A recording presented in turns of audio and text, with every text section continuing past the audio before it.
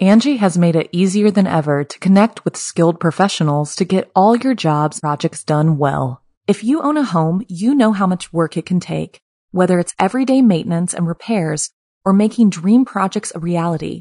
It can be hard just to know where to start, but now all you need to do is Angie that and find a skilled local pro who will deliver the quality and expertise you need. Angie has over 20 years of home service experience, and they've combined it with new tools to simplify the whole process. Bring them your project online or with the Angie app, answer a few questions, and Angie can handle the rest from start to finish or help you compare quotes from multiple pros and connect instantly, which means you can take care of just about any home project in just a few taps. Because when it comes to getting the most out of your home, you can do this when you Angie that. Download the free Angie mobile app today or visit Angie.com. That's ANGI.com. G'day mates, it's B-Buster here. And before the episode begins, I would just like to let you know that Be Scared, which is produced along with Studio 71, features scary stories from around the globe on a weekly basis that aim to fuel your nightmares with a smile. And if you enjoy the podcast, it would be great if you could hit that subscribe button and drop a review. But thanks for listening, guys. And without further ado, let's begin.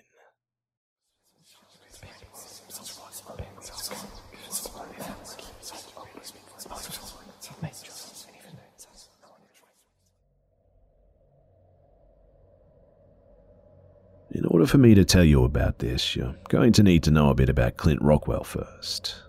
Now, I've known him for around 8 years. He was always strange, to say the least, but not in the sense that it made him an outcast. The opposite, actually.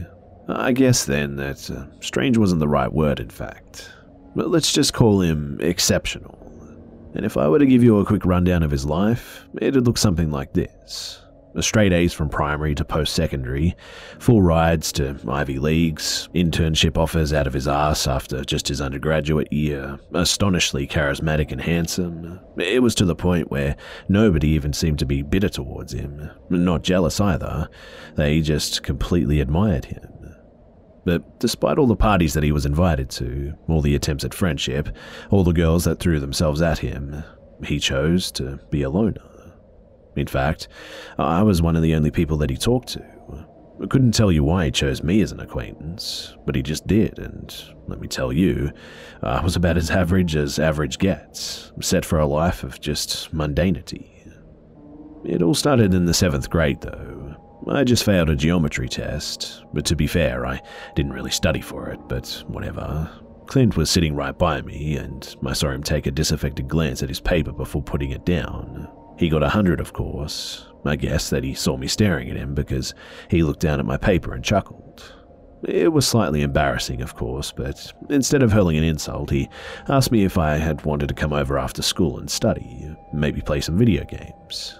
I agreed, and that's when I started to get a glimpse into his ideals. You see, he was never satisfied with anything.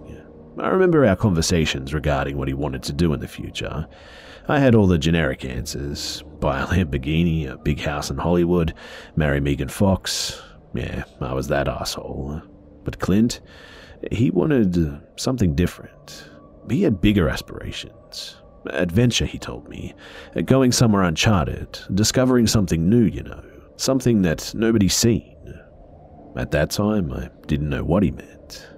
But what, like Jupiter or some shit? I asked him, and he just chuckled. Maybe. Something like that. At that time, I couldn't fathom why he would want to go into space. Nothing's up there, though, I told him. What's the point? He just gave me an amused look, but it wasn't one of contentious superiority. He wasn't like that. He just knew that I couldn't have understood, but he didn't fault me for it. Well, think about it. People's lives have become lackluster, he went on. When we have all the comforts in the world, everything turns into structure, routine, nothing new. Our destiny decided by the time that we're out of college. And honestly, who the hell wants to get caught up in the rat race and just chase monotony day to day? That's the worst possible outcome. I mean, look, that's why we watch movies and read books, right? Escapism, looking for stories that are infinitely more satisfying than the one that we're living in. I mean, what do we really have to look forward to? He talked a lot like this too, but it didn't sound suicidal or anything. It just was something else. This guy beyond was driven. I could see it.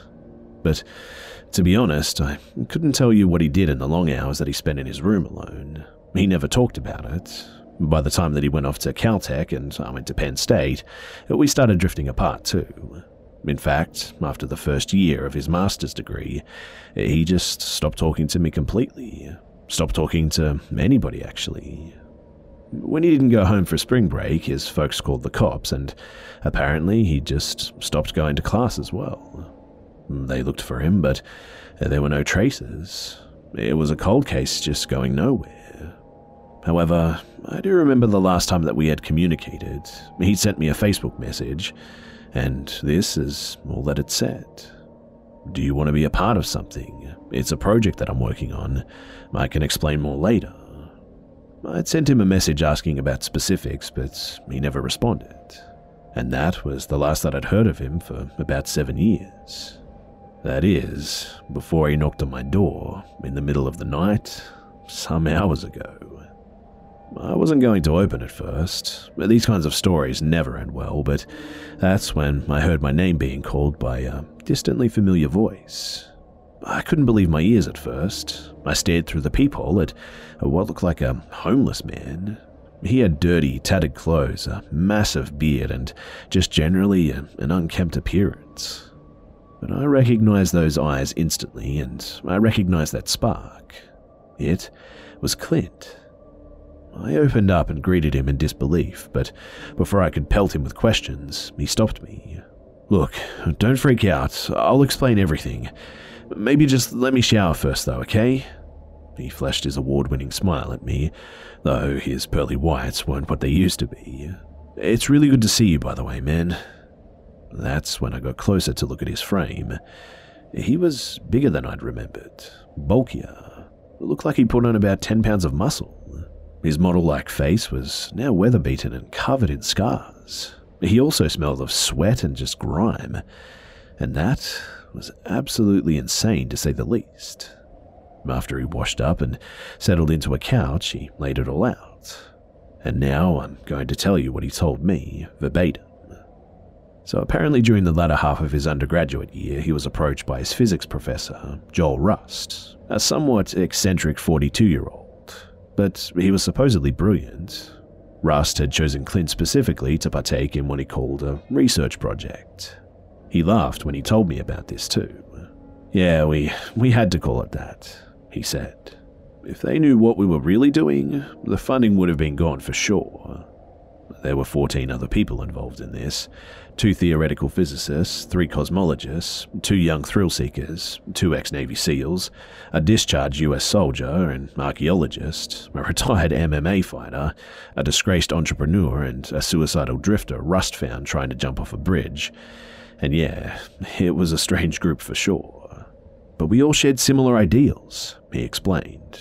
For one reason or another, we were all looking to get away from this world, looking for another frontier.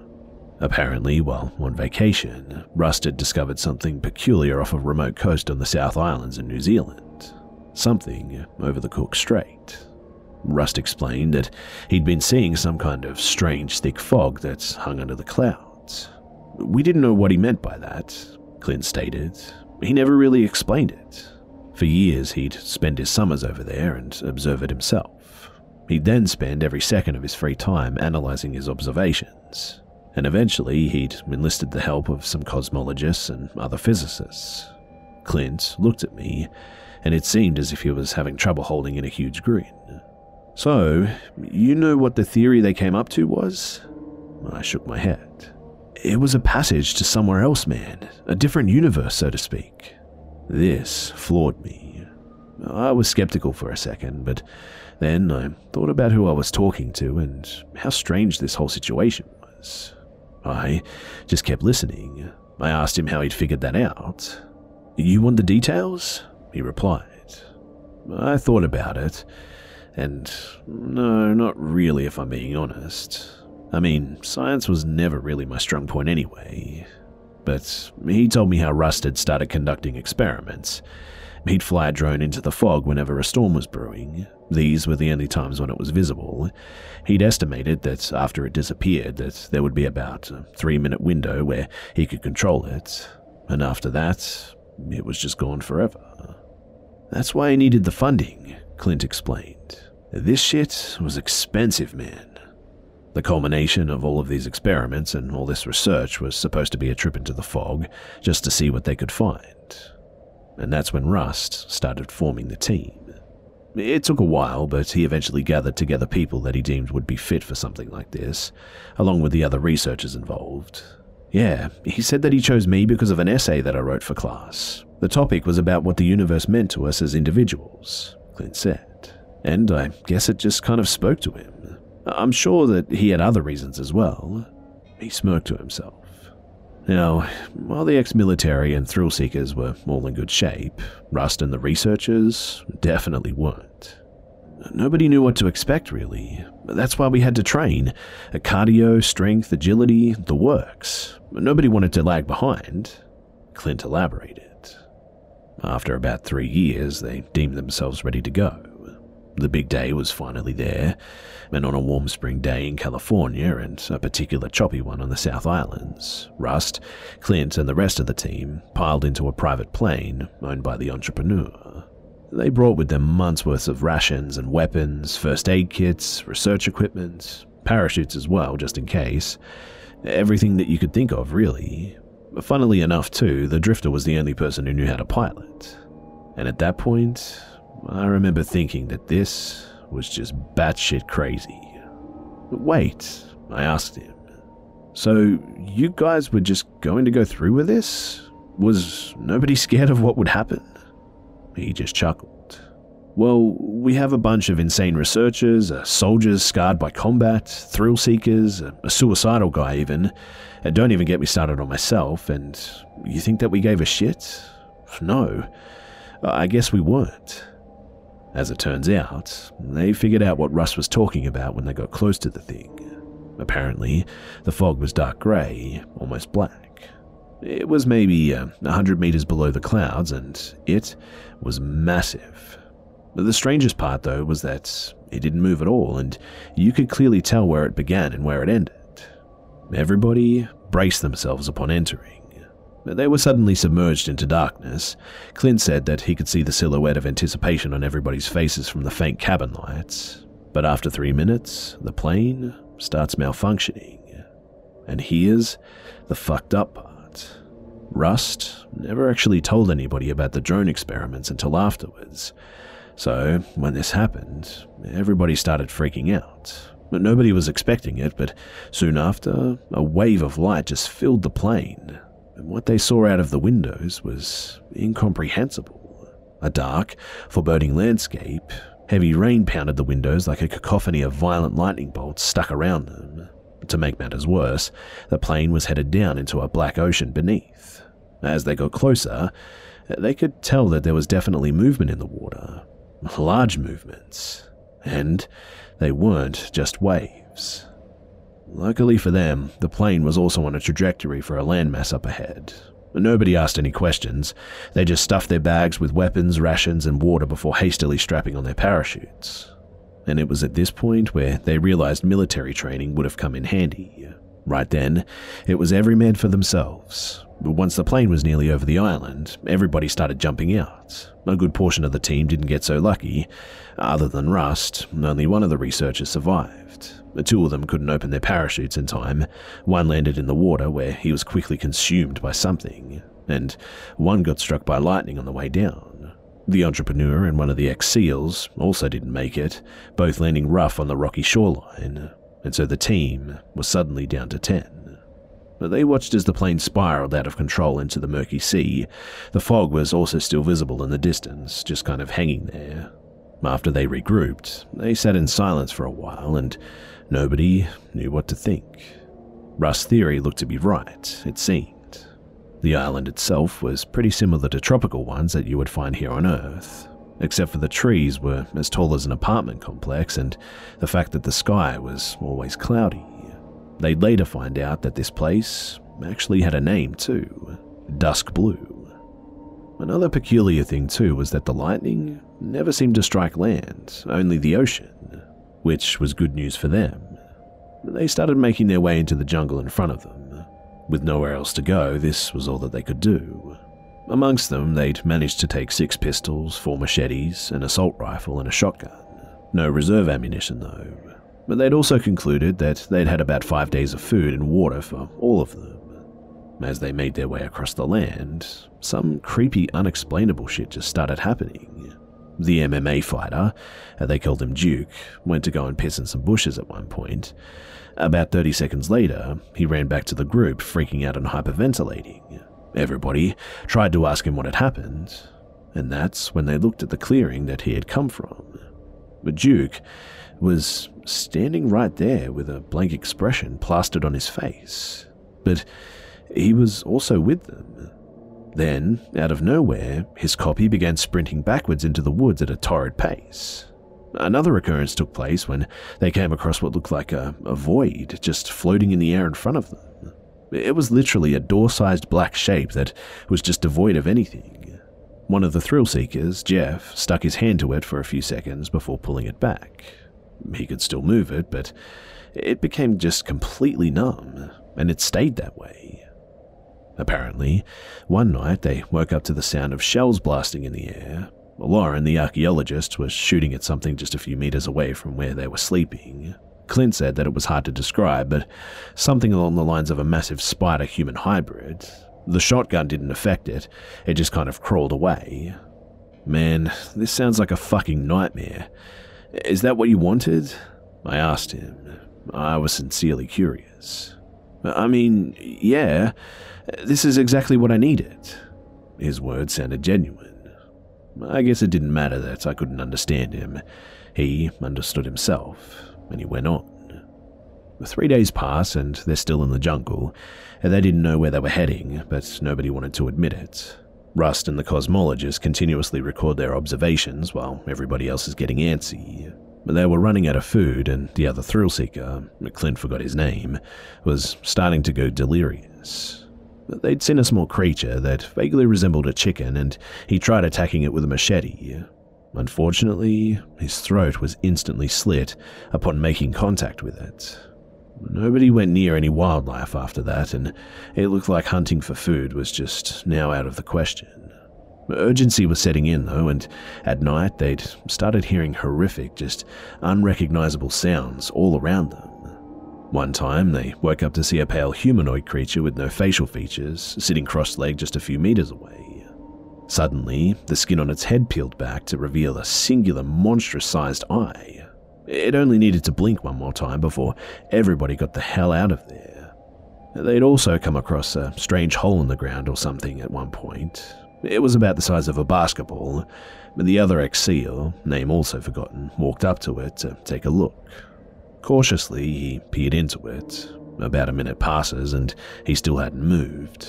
People started shouting at him to just leave it, but he ignored everything. They tried prying him away, but he didn't budge. He just stayed crouched, eyes blankly transfixed on the hole. And after about 10 minutes, they just left him. Things were reaching a tipping point once the 5th day came. They were starving, sleep-deprived, and really paranoid. With only 4 MREs left for the 8 of them, they needed to conserve energy. However, every time they stopped to rest, they'd hear footsteps behind them. They'd look for the source, but there was nothing visible to be found. The steps would just get louder and louder. Eventually, they'd caught up, and Clint said that they could hear something running quick circles around them before he started to feel lightheaded. The last thing that he remembered before passing out was a barrage of shouts coming from somewhere in front of them, and none of them voices that he'd recognized. He awoke sometime later, lying on a stiff mattress in a small wooden cabin. His head was pounding and his face was covered in dry blood when he touched it. He looked around the room, nearly jumping out of his skin when he saw somebody sharpening some kind of weapon in the corner. But he did look to be human, resembling a Mediterranean man almost. Upon seeing Clint awake, he'd got up and introduced himself as Slade. He also spoke English, albeit it was in a strange accent that Clint said that he'd never heard before.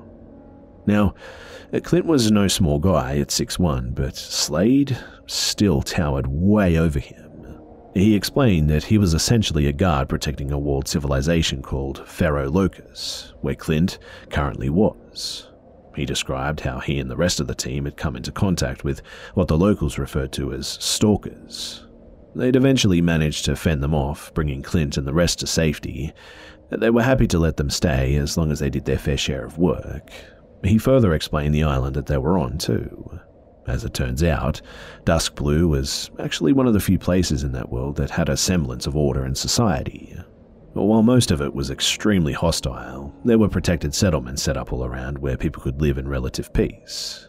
However, the main attraction was at the center, a massive self-governing city-state known as Paradise X. But while settlements like Pharaoh Locus could be compared to small towns in the Old West, Paradise X was more comparable to a modern-day metropolis.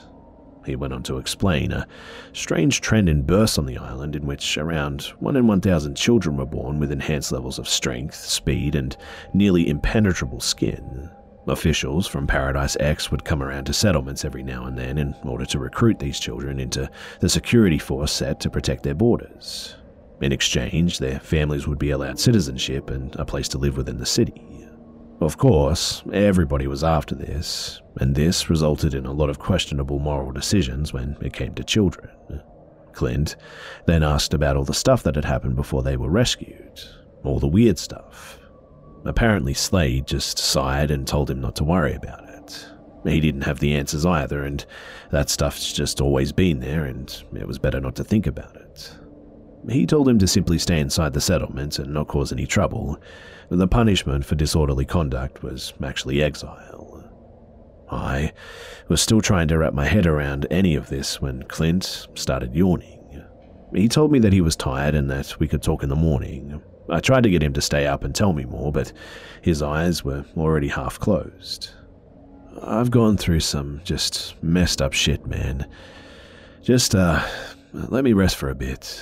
Don't worry, I got more to tell you. I mean, I spent 7 years over there for fuck's sake, he said, drowsily. Yeah, that's fine. You can take the guest room if you'd like, I told him. After feeding him some leftover spaghetti, I let him up there. But I had to ask him one more thing before he passed out, though. But what about your folks, though, man? How the hell are you going to explain this to them? He paused for a second before speaking. To be honest, I couldn't if I tried. They're gone, man. The lack of emotion in his voice kind of disturbed me a bit. Oh, shit. I'm really sorry, man, was all that I could utter out. He just let out a forced chuckle and said, What are you sorry for? You didn't do anything. Before disappearing into the bedroom. That was when I really thought about what had just happened. If Clint's been telling me the truth, then that's horrifying to think about. I guess that I'll share some more with you guys when he wakes up. Stay tuned.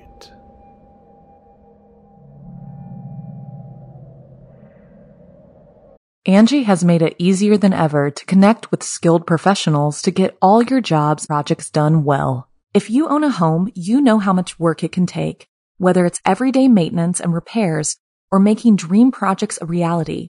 It can be hard just to know where to start, but now all you need to do is Angie that and find a skilled local pro who will deliver the quality and expertise you need.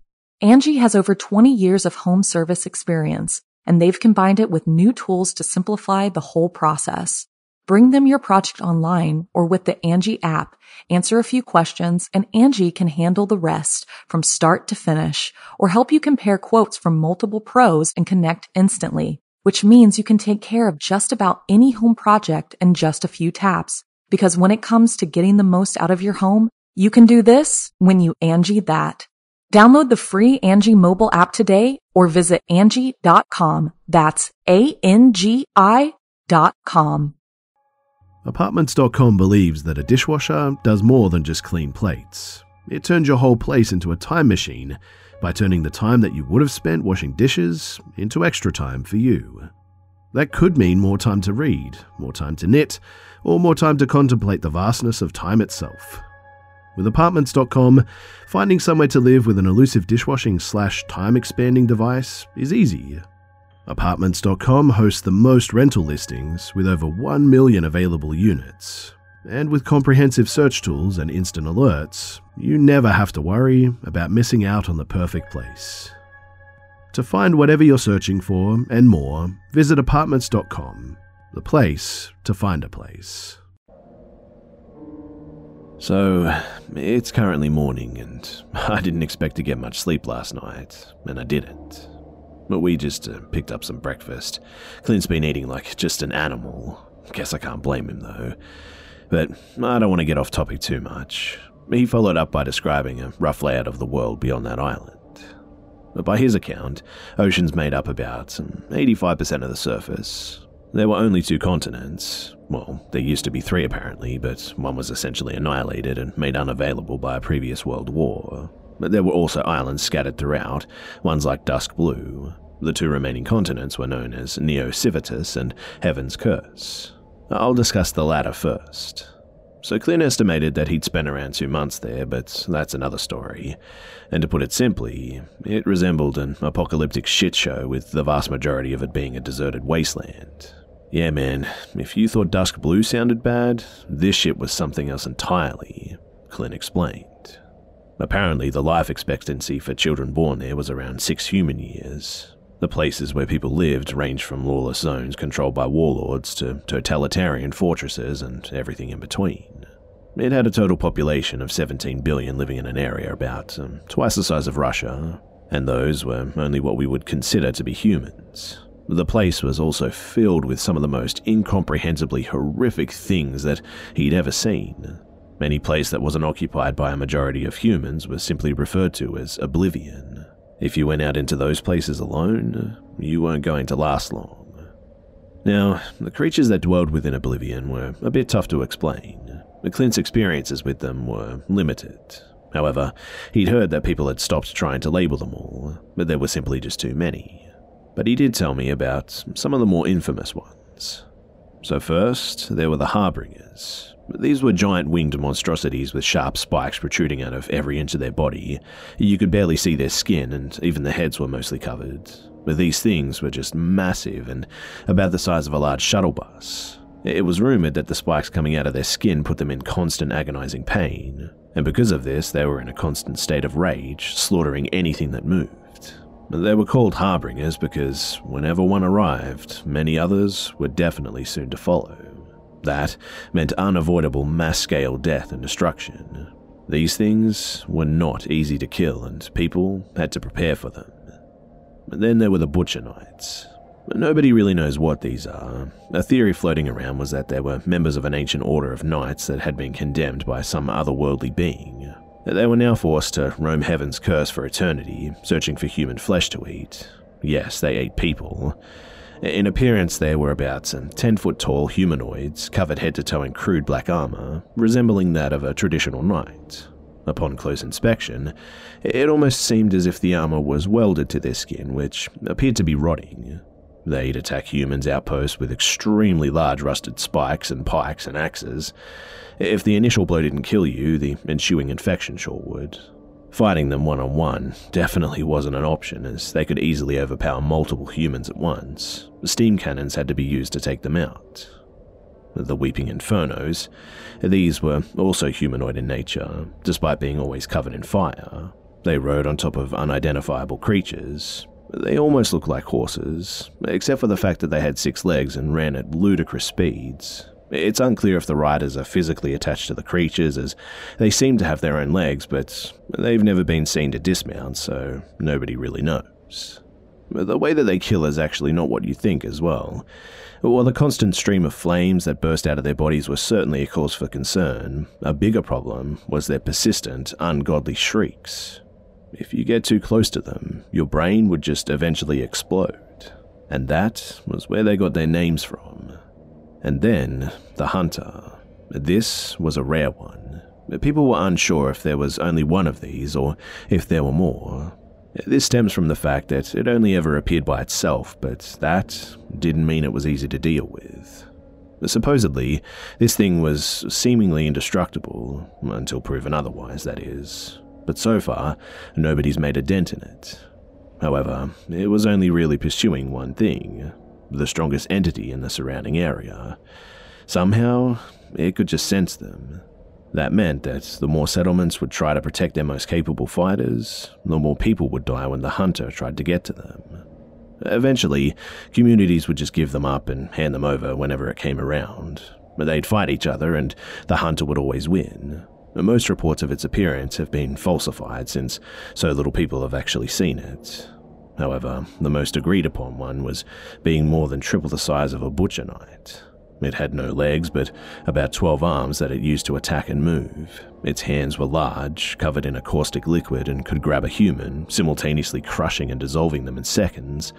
It also apparently had no face, just a large mouth filled with sharp black teeth on its torso. Ultimately, these only scratched the surface. Heaven's Curse was like the ocean, mostly unexplored, and the vast majority of creatures dwelling within it still undiscovered. This was probably good. However, these weren't the only things that the inhabitants had to worry about. There was also a perplexing phenomenon that seemed to plague everybody who lived there. Nobody could explain it away, and nobody could identify the source, and nobody even knew what to call it. They just accepted it. A good parallel for this in our reality could be the glitches in the Matrix some people experience at times. On Heaven's Curse, you could simply be walking around before getting disorientated for a second. When you come to your senses, you'd find yourself standing outside the civilization that you were just in. That is, out in oblivion. People also claim to see things that just weren't there, hear things that didn't have a source, and be having conversations before realizing that there was nobody in front of them. One of the most extreme cases were times where everybody around you would just stop in place, have all their heads twist to look directly at you, and then their lips would stretch ear to ear in the most horrific grin that you'd ever seen. After a couple of seconds, everything would just go back to normal. Nobody would say that they'd ever remember doing so, and this happened to Clint once. You may be wondering how there could still be a constant population of 17 billion, considering all of this. Well, there was one thing that people living there didn't have to worry about. That was sustenance. Now, Clint admitted that the food that they'd eat wasn't very good, but it was abundant. The bark on trees were nutritionally dense, rain came regularly and didn't have to be boiled to drink, and various, albeit strange-looking root vegetables could be grown almost everywhere, with shortages pretty much being unheard of. Additionally, these medium-sized insects called salvatores were rampant just everywhere. But they were never a nuisance and never seemed to spread disease, and if cooked, could be used as a great source of protein. And that's why there were so many people, you see. Children were being bred at a torrid rate, emotional connection to your offspring wasn't really a thing, and the ones that survived attacks by the Oblivion creatures would be trained to deal with subsequent assaults. Since food wasn't an issue, the more there were, the better chances a settlement would survive. However, the population always seemed to even itself out almost. The climate was also favorable. While the north and south ends of the continent had extreme temperatures, nobody really lived there. In fact, nobody knows what lives there. But the rest of it could probably be compared to maybe Australia. Pretty hot, but still livable. There were also no seasons, and the sky was perpetually covered in what looked like an orange haze, so sunburn wasn't really an issue. With that said, though, everybody still wanted to get the hell out of there. But the quality of life was still absolute shit. They all wanted to reach Neo Civitas, which they nicknamed Heaven's Promise, and that was pretty much impossible, given the fact that they were separated by as much ocean as the geography would allow. Now, Clint had never actually been inside Neo Civitas. He'd only heard about it and read descriptions. Supposedly, it was only a tenth of the size of Heaven's Curse, and it was named after the only city on the entire continent. Clint said that a physical description of the place would be akin to Manhattan on steroids, a megacity that was host to a population of 275 million. It was a continuous stretch of brilliant buildings and skyscrapers that lit up the night, It was also a functioning society. People had jobs, could start families, and could engage in recreational activities, and nobody had to worry about anything beyond shit like taxes and public opinion. Yeah, I know. It sounded like the rat race all over again, right? Clint exclaimed. While the area outside the city limits was still somewhat hostile, it was nowhere near the extent of Heaven's Curse or anywhere else for that matter. Besides, there was a monumental metal-based wall about 400 meters tall surrounding the entire place. There were also heavily armed military personnel called Apex officers guarding it. In fact, a lot of it was comprised of the enhanced soldiers guarding Paradise X. But these two places actually had an agreement where a portion of the X-soldiers would be flown from Dusk Blue to Neo Civitas in exchange for firearms. And yes, they were the only ones who had access to the air travel.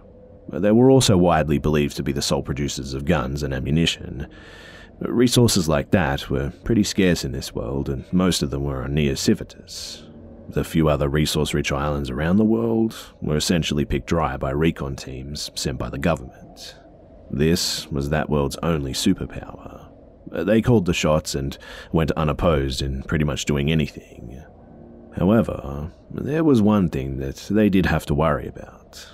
You see, there was one thing that Neo Civitas had in common with everywhere else: the sky. It was always cloudy, and nobody could ever really come up with a tangible explanation as to why that was. It was just always like that. Well, that's just what people think, Clint remarked quickly. Strangely, he didn't elaborate on that. And that's when I really noticed how weird he'd been acting the whole time that he'd been telling me this. There was an increasing urgency in his tone. Anyhow, he went on, and apparently there was a legend of sorts that had permeated every community all around the world. When the day comes where the clouds finally part, true Armageddon will soon come to fruition, and nobody could stop it. I'd been so caught up in this that I'd completely forgotten that I actually had work that day. My boss had texted me in the morning telling me that I had to come in later, just for a few hours. I was already late. Oh, shit, I told Clint. Look, man, I gotta run to work quickly. Just stay here, alright? Don't go anywhere. I'll bring back some pizza or something, alright? He responded almost instantly. Yeah, do what you gotta do, man. I'll be here. He said this in the same urgent tone that he'd been using before. However, I didn't think too much of it. I'm currently at work now, but I can't focus on anything.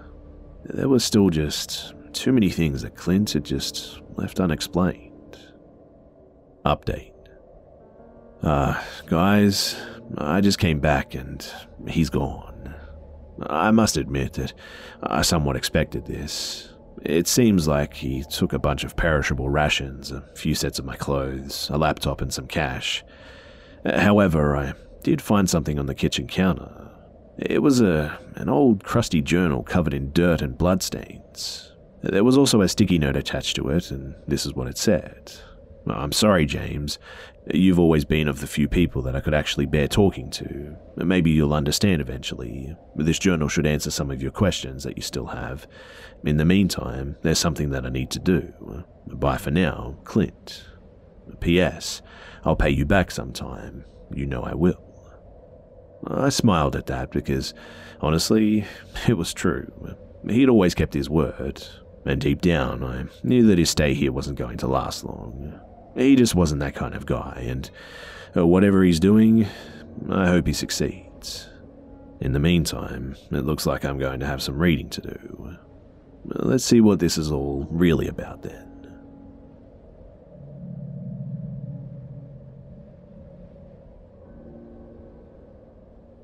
Hey again, guys. So, my posts may become a bit more sporadic. Work's got me on my heels, and you know how it is. Anyhow, as much as I want answers, I also need to eat. I've started reading the journal, and I'll list the names of the people Clint arrived with before I start to type it out. The ones who were still alive at the beginning of the first entry, that is, just to make it less confusing. So, there was Clint and Rust, of course, and then Duke, the MMA fighter, Lauren, the archaeologist, Travis the Drifter, Christian, Discharge Soldier, Hawkins, Cosmologist, and Kaganori, the Thrill Seeker. And so, here we go. Entry 1.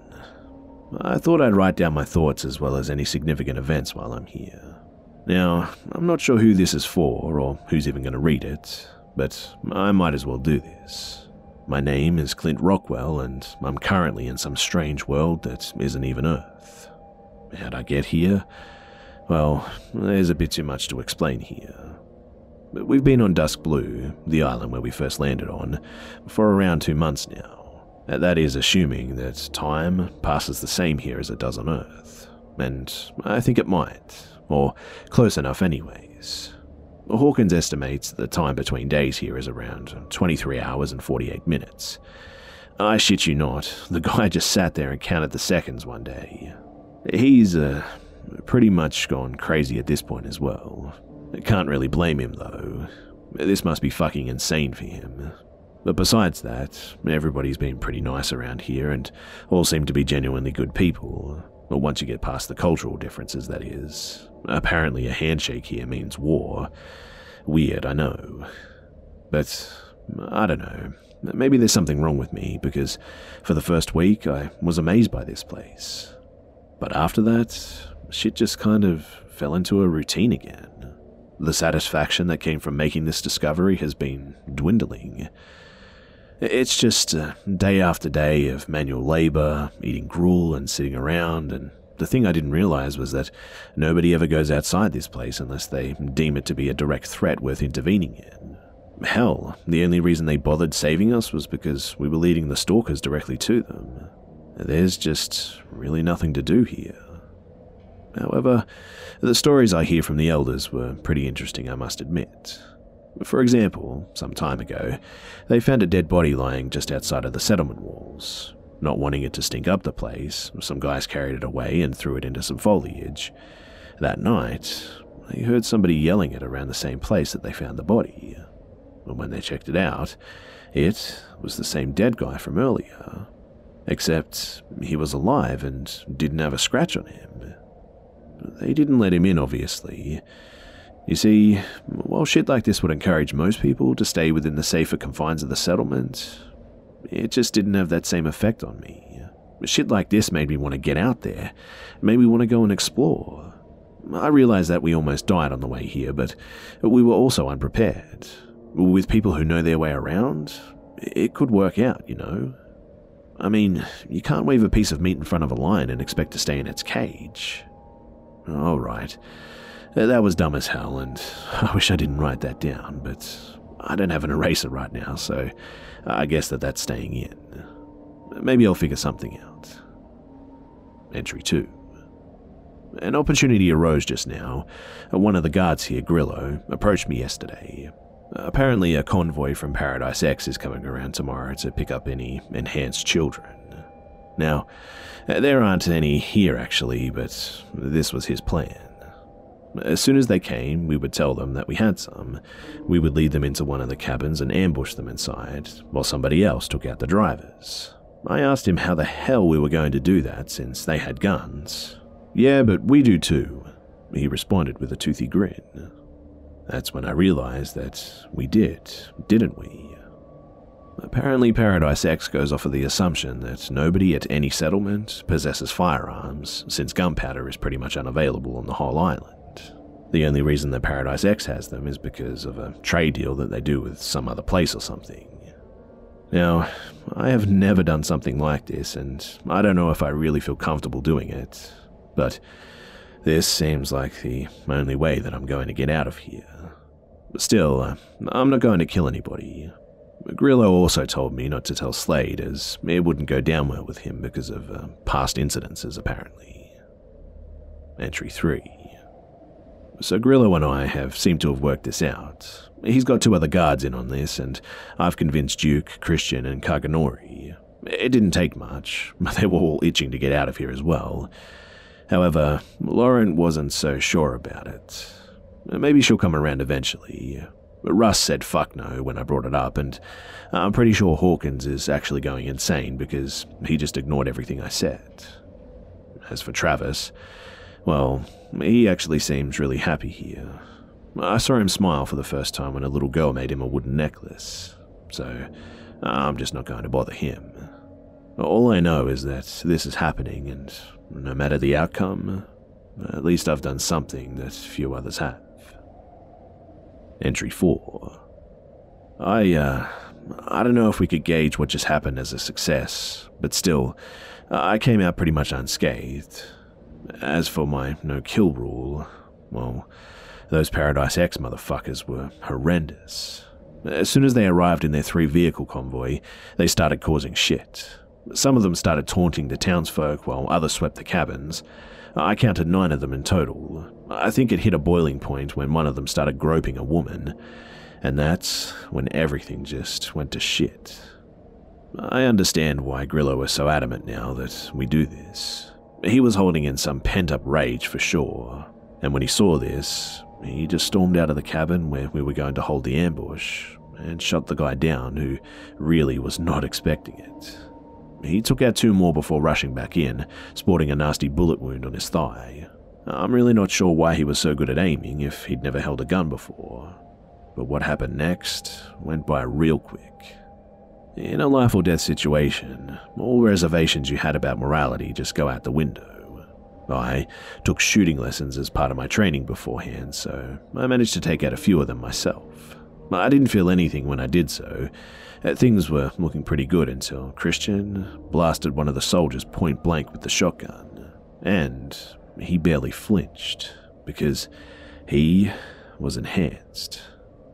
I remember Grillo shouting, "Fucking hell," and he had told us that there was no chance that they'd send one of them with the convoy, that they were too important. Well, that was bullshit, wasn't it? The guy went on a complete rampage, picking people up and slamming them on the ground. Every punch that he threw was fatal. Slade had come out at one point to challenge him, but was dismantled easily. I saw him give a look of somber disappointment at Grillo before going limp. The whole plan was going downhill until Rust approached and shouted at the guy, "Come here, you fucking pussy," was all that he said. I had no idea what his plan was. That is, until he took out a grenade. I guess that he'd been holding that, and he took the pin off, chucked it at the guy, and watched as it bounced off of him. I guess Paradise X didn't use grenades because the guy just scoffed and started running towards Rust. At this point, Christian had already silently been gesturing everybody away from the whole situation. The grenade exploded right as the guy was stepping over it, and everything just fell silent for a while. And that was when we heard the groaning, because he was still alive somehow. But he seemed to be incapacitated, and a bunch of guys followed up by tossing him out of the settlement walls. I guess all that commotion had attracted something in the jungle because we heard screaming soon after it. After that, we stayed around to help for a little while, rebuilding and tending to any injuries. It was the least we could do. I had to thank Russ for what he did. I mean, the guy really had balls. But when I did it, he just looked at me like I was insane. It was a fair judgment, in retrospect, I suppose. He told me, "That was reckless, kid." I just nodded and asked him if he'd changed his mind about coming with us. I doubted it, but it was worth a shot. He looked around the village for a second before sighing and shaking his head. No, I got some work to do, kid, and I don't think I'll be able to get it done wherever you're going." He patted me on the shoulder before walking away. "Good luck, though. I hope you find what you're looking for." Now, I don't know why, but that sentence just filled me with a sense of melancholy. I guess it got me wondering what that really was. What was I actually after in the end? Maybe I'm not so sure yet, but that was just more reason to go and find out. Before we left, I watched Travis consoling a group of children. I'm really not so sure if us landing on the island did any good for this place. Everybody seems, scared now. More than before, in fact, but whatever. There's no changing it now, right? We checked out the vehicles after. I'm not really sure what kind they were. I guess I wouldn't have known anyways, but it sort of resembled an armored lifted jeep. Eventually, we figured out how to get them going, and at this point, it was me, Grillo, Christian, Duke, Kaganori, another guard named Novex, and Lauren. She changed her mind in the end. It could have been for a lot of reasons, but she didn't tell me. Let's just go, was all that she said to me when I inquired about it. We're all following Grillo now because apparently he knows where to go.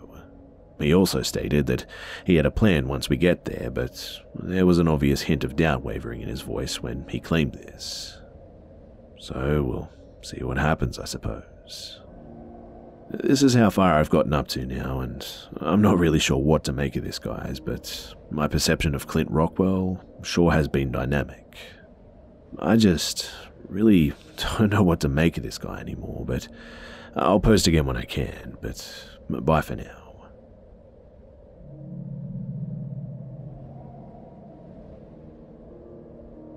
Hey guys, so sorry for the wait, but let's just cut to the chase. This is what Clint wrote next. Entry 5. I'm not sure what the hell's going on right now. I'm at the back of the convoy with Lauren and Kaganori, who's at the wheel.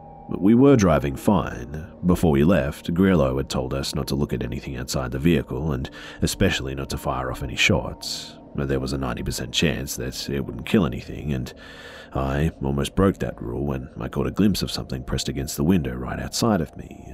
It had pale skin and a wide-open mouth that covered half of its face. I just shuddered and ignored it. I mean, everybody else seemed to have the same idea. That was a while ago, but Grillo has stopped completely and nobody knows why. You see, the road, if you can even call it that, is extremely narrow and he's blocking everything in front of us. I mean, fuck, maybe he'll get going soon, but being out here at night, that's probably not a good idea. I swear, too, that it's been at least 10 minutes and he still hasn't moved an inch. Kaganori's getting pissed. He wants to go and see what's going on. Lauren's trying to convince him that it won't end well, since Grillo hasn't even stepped out, but he seems pretty adamant. To be honest, I'm close to going out to checking it out myself. Shit. Duke just came out in front of us holding a rifle. He's walking towards something in front of where Grillo stopped. He's yelling at it now. He sounds pissed too. What the hell is going on? And now he's raised the weapon. Grillo just stepped out and tackled him to the ground. They're wrestling now. Kaganori's run out to see what's going on. I need to know as well. I'll write down what happens later. Entry 6. Well, that was totally fucked up. I got there just in time to witness Duke putting Grillo into a rear-naked choke. While I was gasping for air, Duke got up and started shouting again. Grillo was begging for us to stop him between labored breaths, and that's when I saw what was in front of the vehicle. It was Duke's copy, the one that we'd seen during the first days that we landed on the island, although maybe it wasn't the same one. Duke was hysterical. He screamed at it, "What the fuck do you want from me?" His copy just stood there, staring at him blankly, almost taunting him. "Don't let him touch it!" Grillo shouted at us from behind. I didn't know what to do in that moment. Neither did Kaganori. I could see Novex running up from behind us, but he seemed hesitant to do anything. We just remained passive observers. Duke was starting to get close to the thing, though. Very close, and it looked as if he was about to throw a punch any second. I turned to see Grillo fishing a pistol out of the vehicle. "What the hell are you doing?" I asked him. He didn't respond. Instead, he just pointed the gun directly at Duke. "Don't fucking do it!" he pleaded. Duke just ignored everything, and that's when he raised a fist. Grillo got the shot off just in time. Duke's blood splattered everywhere as he fell to the ground. Nobody moved after that. We all just stared in anticipation, waiting for his copy's next move. I saw Kaganori slowly inching his way back to the vehicle. The thing stayed put, though. It just stared at Duke's body. But its facial expression was different. It almost looked disappointed. That's when its body started changing. It was hard to explain. I just remember it looking surreal. Its skin seemed to be bubbling and it was growing taller. Eventually it started walking away backwards at the speed that no human should be able to move at. As soon as it was out of sight, Grillo screamed at us to get back in our vehicles, and we obliged pretty quickly. That's where we are now, driving again. Lauren's asking us what just happened, but I don't really feel like reliving it. Kaganori hasn't said a word, and I'll ask Grillo about it later, I guess. Entry 7. We finally stopped near a clearing. Grillo's gotten out of the vehicle and is signaling for us to do the same. I couldn't tell you how long it's been, but I know that I'm cramping up a bit here, so I'm grateful. I eventually told Lauren what he had saw, but she had no response to it. She's just been staring at her lap. I'm not really sure why we weren't driving anymore, but I definitely see lights in the distance. We must be going the rest of the way on foot, I guess. I'm going to talk to Grillo now and see what he says. Alright, so it seems that he doesn't know much about it either. He's only been told what to do upon direct encounters with it. Apparently, the number one rule is that you cannot initiate contact with it under any circumstances. As long as you're in its peripheral view, it can imitate your appearance perfectly. It'll also never attack you, given that you don't actually touch it first or take any action that may harm it, like running it over. You're supposed to just apparently walk away from it. I asked him what was supposed to happen once you touched it, and his response was short and cryptic. He said, that sets it free, we can't have that. I tried asking him what the hell that was supposed to mean, but he just changed the subject. We gotta walk the rest of the way, he said. We can't pull up in the convoy, grab all the weapons. This was disconcerting, to say the least. But it looked like I wasn't getting any further answers out of him, so I just did what he told me to. We started heading towards the clearing. Through the brush, we could see the outer limits of the city. There was a huge wall, looked like stone, spanning the place. There was also a large gate surrounded by guards. I could also see some buildings peeking out from the top. I'd nearly forgotten the sound of everyday city hustle at this point. This was a glimpse back into the old world, if anything. And that was when Grillo dropped the bomb on us. He had no fucking plan. Apparently, he actually used to be a guard for Paradise X. However, he got kicked out for reporting the rampant misconduct his co-workers participated in. Yeah, it looks like this place was beyond corrupt. The other guards would beat, harass, and rape their way all around the city with no accountability, and he just got sick of it. And apparently, he only came here for revenge. He was about to kill as many of them as he could before they stopped him. I never had guns before, he said with a twisted grin. They won't see it coming. Look, Grillo's a good guy, but this is madness. He told us that we could go back, that he wouldn't hold it against us. The problem was, we had no idea how to get back to the settlement. Novex had a similar story to Grillo. He sure as hell wasn't helping us either. And well, it looks like we could either try and brave it in the shit show of a jungle or hope for the best in the city. This is looking bleak either way.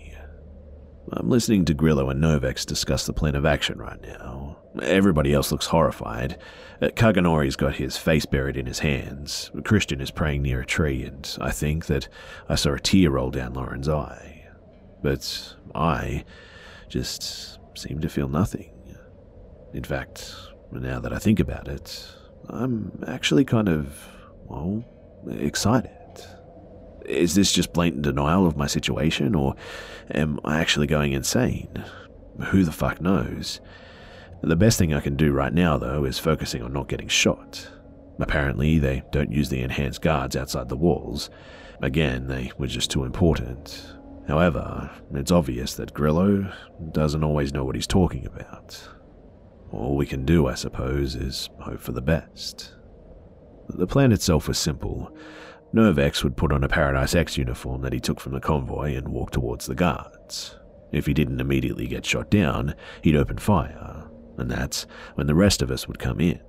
With all the attention on him, we'd take care of the others, and after that, we'd use the guard's key to unlock the gate and wreak further havoc.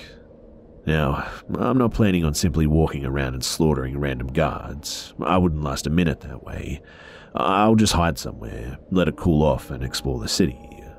After that, well, who knows? It's not like I have much time to think right now anyways, because Grillo's counting down already, and he has got 9 fingers up. 8, then 7. Fucking hell. Entry 8. So, I don't know how I keep getting so lucky, but I got skimmed by 2 bullets, but that was it. I'm hiding behind a dumpster in an alley right now with Christian and Lauren. I don't know where Kaganori is, but I know that Novex was shot dead by the guards as soon as he walked out there. We managed to get rid of the rest of them while they were busy with him. I remember seeing Grillo take a bullet to the shoulder, Kaganori in the thigh, and one destroyed Christian's ear, but this time, Grillo was actually right. None of those damn super soldiers were there, but we were also pretty much out of ammo. It didn't take long before we heard shouting coming from inside the walls, and after we unlocked the gates, we were met with a large statue of some dude with a hook for a hand or something. A bunch of civilians were starting to stare at us as well, and, well, here's the thing. I expected the quality of life in Paradise X to at least be decent, but it looked horrendous. Everybody had bags under their eyes, and their tattered clothes just barely hung onto their skinny frames. They all looked like disconnected zombies. The city itself looked like a post-nuclear Gotham or something. There were tons of skyscrapers, but they were foreboding and really dirty. There were destitute buildings lining the place, and every street seemed to be cracked. It was filled with what I assumed to be roving police squads, and the amount of people sleeping on the sidewalks was both astonishing and disturbing at the same time. I swear that I saw some dude getting the shit kicked out of him in plain view of everybody, and nobody intervened, not even the police. But that's probably because they're running towards us, right? However, they didn't have guns either, only what looked like batons and knives.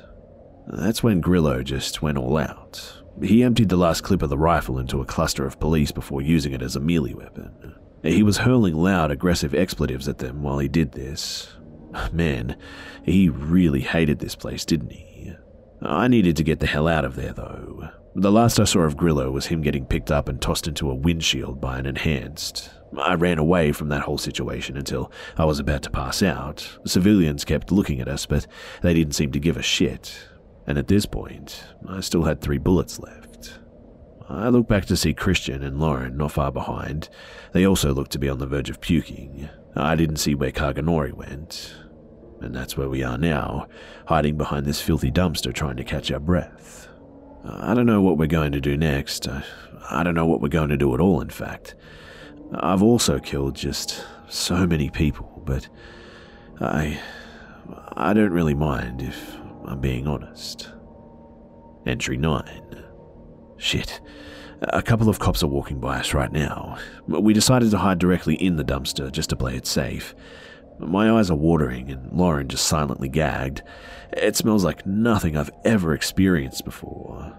I'm not sure what I can do. I have a gun and they don't, I suppose. I could probably jump out and force them to give up their weapons. Maybe I will, but wait. I just noticed that one of the cops has a tattoo on his arm. Could it be? Holy shit. It is. It's the Chicago Cubs logo. Which means that this motherfucker's from Earth.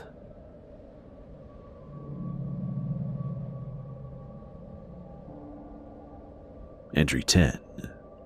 So, some interesting developments have just occurred. Whether they're good or not is left to be decided. I guess my adrenaline was spiked the fuck up because I decided to jump out of that dumpster, gun raised. As soon as I did, both cops rushed me.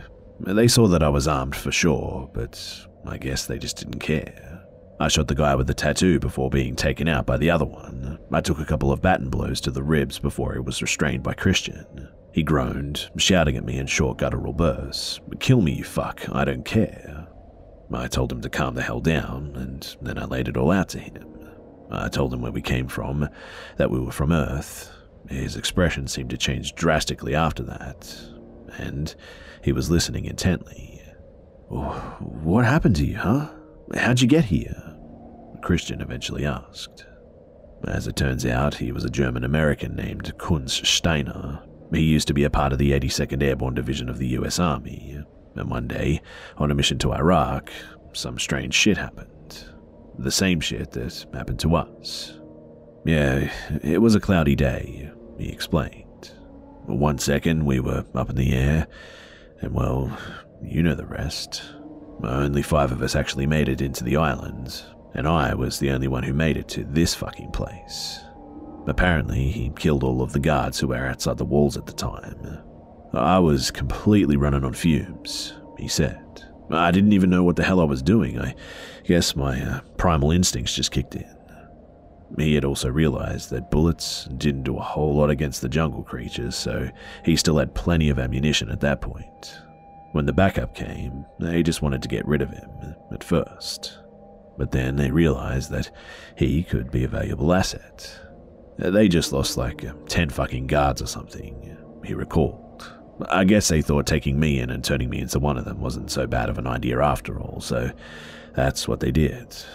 And I've been here ever since. I can't tell you how many times I've just thought about offing myself. He continued. Nobody should have to live in a place like this. His voice started quivering. But I always knew that something could happen. And now you guys are here. I was a bit taken aback by this. I mean, what the hell was he expecting us to do? So I asked him about it. Well, surely one of you knows how to pilot, right? Unfortunately, I don't. I thought about it. I mean, Travis was still back at the settlement. I asked him how the hell that was going to help, regardless, and he looked around for a bit. That was when we all heard the distant sound of boots stomping on concrete headed our way. Look, just come back to my place first. I'll tell you about it there. So, that's where we went, and that's where I am right now. You'd think that somebody as important as law enforcement here would get better living conditions. I mean, this place is beyond a shithole. It's on the 5th floor of some dilapidated building that feels like it's going to go down any second now. Apparently, Kunz only gets an hour of running water a day, and there's no air conditioning. 90% of his meals consisted of these stiff brown energy bars. He gave us some, and I almost puked when I saw something blinking back at me after I'd taken a bite. But this was his plan. He'd sneak us out of this place, and we'd go back to the settlement. Kunz knew how to get there, in order to pick up Travis, who would steer. Apparently the controls were similar enough to that of Earth's, and after that we'd go back to Paradise X, break into one of the hangars where they stored the aircrafts, and fly out of there in search of the fog again. In search of the way back. Obviously, there was about 1 billion things that could go wrong with this. First of all, there were apparently only 4 small planes in that entire hangar, and it was heavily guarded. But he had a solution to that. He knew about 15 other guards who also wanted out of this place. That should be enough to break into the hangar, Kunz stated. Over the years, he had told them about what Earth was like, and it fascinated them. Why they didn't just disregard him as crazy was simple. They were desperate for something else, anywhere else. Everybody thought about doing it before, but nobody knew how to fly. So this would be a golden opportunity for them. I thought about the guards that we had encountered earlier. None of them did seem to care whether they died or not, but there was also Travis. There was no way in hell that he would come with us. He actually seemed to like it here, in fact, and as crazy as it is, I can't see him willingly going back. And then there was the biggest problem. What if there was no fog to be found? I mean, were we just going to drift around in the sky until our fuel ran out? I ran this by Kunz, and he sighed. Honestly, anywhere is better than here, man. If you have to land somewhere else, then so be it. I'm not staying in whatever the fuck this place is anymore. His tone was dead serious and expression unwavering. He was 100% committed to this, and I told him that we'd do it. Christian and Lauren didn't have any objections. I guess that I'd also had my fill of this island. However, I really don't think that we're going to find the fog again. And deep down, I know Kunz doesn't either. This is just a coping mechanism for him, and this is all he's got. It's currently morning, but we're going to leave at night. Easier to sneak out that way. I have to say, too, that I'm still excited. I know I shouldn't be, but I am. We aren't going back to Earth, I know that. There's just no way. Entry 11. So it's finally dark out, and we're going for it. Kun says that there's a hidden tunnel that we can take that'll lead us all out of here. But there's also a vehicle waiting for us, which one of the other guards has set up. Entry 12. We're driving back to the settlement now. Fortunately for us, this vehicle has blinds on the passenger windows. I decided that this would be a good time to ask Kuntz some more questions about Paradise X as well. As it turns out, the place is a sort of a combination between a dictatorship and anarchy. There is technically somebody who runs and has power over everything, but they call him the Pioneer. It's ironic too, because he had absolutely no contribution in discovering the place. Now, this guy, he can make any laws that he wants basically, but he doesn't. He just leaves the cesspool of a city to fester in its own waste. That's right, there were no actual rules against murder or anything for that matter. The only real laws were that you couldn't attack the law enforcement, which was broken on an hourly basis, and that you couldn't step foot on the Pioneer's personal property, where he and the ones close to him lived in relative luxury. This, though, was a big deal. The punishment was supposedly worse than death, and the only reason he sent out police at all were to monitor for any creatures that looked past the wall. This wasn't uncommon, apparently. If they saw any, the regular police would notify what was known as the command operatives to come and get rid of them, which was mainly comprised of the enhanced guards. After that, I asked about the copies. I could see him become visibly paler at the mention of them. He didn't know too much about them either. He'd never seen one. In fact, nobody around him had come to the consensus on what they really were. Just don't touch them, he said. Simple as that. I asked him what would happen if he did. I mean, maybe he'd have a better answer than Grillo. Well, you know how they can take your form just by looking at you? He responded. The thing is that when it's just staring at you, it's merely a hollow shell of yourself, but once you've made contact with it, you're essentially giving it permission to become you. And you know, two of the same person, they just can't exist at once, so after that, you're gone. I still didn't understand what the hell that was supposed to mean. I pressed him for some more answers, but he just left it at that. Nobody seemed to want to talk about these things. Entry 13.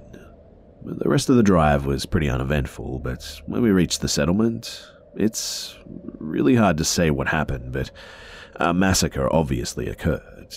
There were abnormally large claw marks scraped into the sides of the cabins, and bodies were haphazardly scattered just everywhere. I tried not to look because, well, there were kids. We searched the place, though, for a while, but we didn't find any survivors. Eventually, Christian went back to praying, and Lauren just started bawling.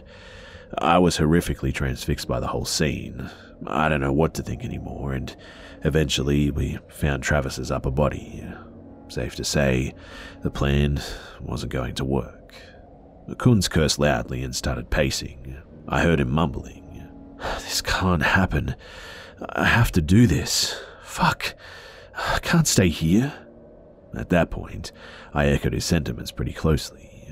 We really needed to get the hell off this island, but I never found any trace of Rust. His body wasn't among the dead, and I did find his journal, or what was left of it.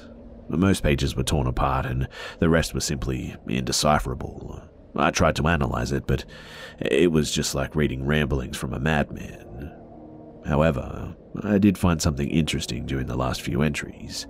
He'd scribbled, "This is a terrifying discovery. We," before the page was ripped off. Shit. I wonder what the hell that was about. Let's go. Kun's voice echoed across the destroyed civilization. I asked him what the plan was now, and he said, "I'll pilot myself if I have to. I don't give a fuck. We gotta get out of here, man." Entry 14. We're driving back to Paradise X now. Christian and Lauren just looked disaffected now and empty, and Kun said that the plan was still on. "It can't be that hard, right?" he said in regards to flying. "Yeah, probably not," I responded. He was obviously delusional at this point, but he seemed unstable and I didn't want to piss him off some more. At this point, I really don't know where this is going. Entry 15. It's happening. Kunz has gone out and notified everybody who wants in. The number's actually increased to 22 now, including some civilians. I asked him how the hell that we were supposed to fit. We won't, he responded. Not all of us are going to make it. They're all aware of that. And well, that's nice to think about, right? I also asked him what he told them and about not having a pilot. He said that he didn't say anything. They probably wouldn't have wanted to help if they knew this. Just say that you're the pilot, he told me. Don't worry, you don't have to actually do it if you don't want to. I'll figure it out. He said this with just such unwavering confidence. It was definitely just a facade though, because I could tell that he had no hope that this was going to work. But fuck it, there's always a chance. Besides, Dusk Blue really isn't worth staying on. Make sure you use those bullets well, yeah? He said. Every shot needs to count now. Entry 16. Fuck me. So, this is what happened. We met up with the other 22 in some shitty warehouse. Kunz introduced me as the pilot, or the savior as he put it. It was really weird, honestly. They all cheered and Kunz gave a mini motivational speech about leaving this place and finding a home worth living. This got them all riled up. However, things were looking bleak from the get-go. Amongst us, we had about 7 total bullets. Apparently, some cops like to smuggle weapons, but not many.